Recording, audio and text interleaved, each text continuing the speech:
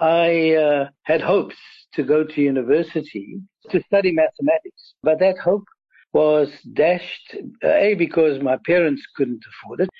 And then, unfortunately, I was discouraged by some pronouncements by the then Prime Minister Verwoerd that black child shouldn't be doing mathematics. There's no point.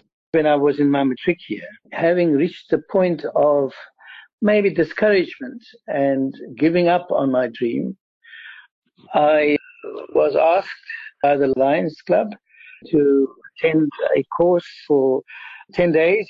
And in each place, somebody was asked to get up and give a speech. I almost died, Linda, because I've never at that point ever gave a speech.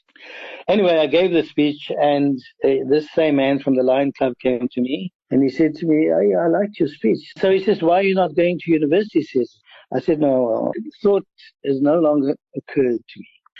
He said, I want you to know that last night the Lion Club had a meeting, and they'd agreed to give you a scholarship to go to university.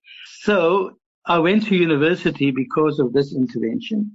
It was a defining moment. It changed my entire life. That defining moment not only changed me, but my siblings all became aware that university can be part of their possible self. But instead, this man changed the direction. So I want to write a book one day, or I've already started, about my life, and it's called One Act of Kindness. One act of kindness, changed my life. This moment of clarity comes from one of thousands of interviews you'll be able to access by downloading the free biznews.com app in the Apple or Google Play app stores.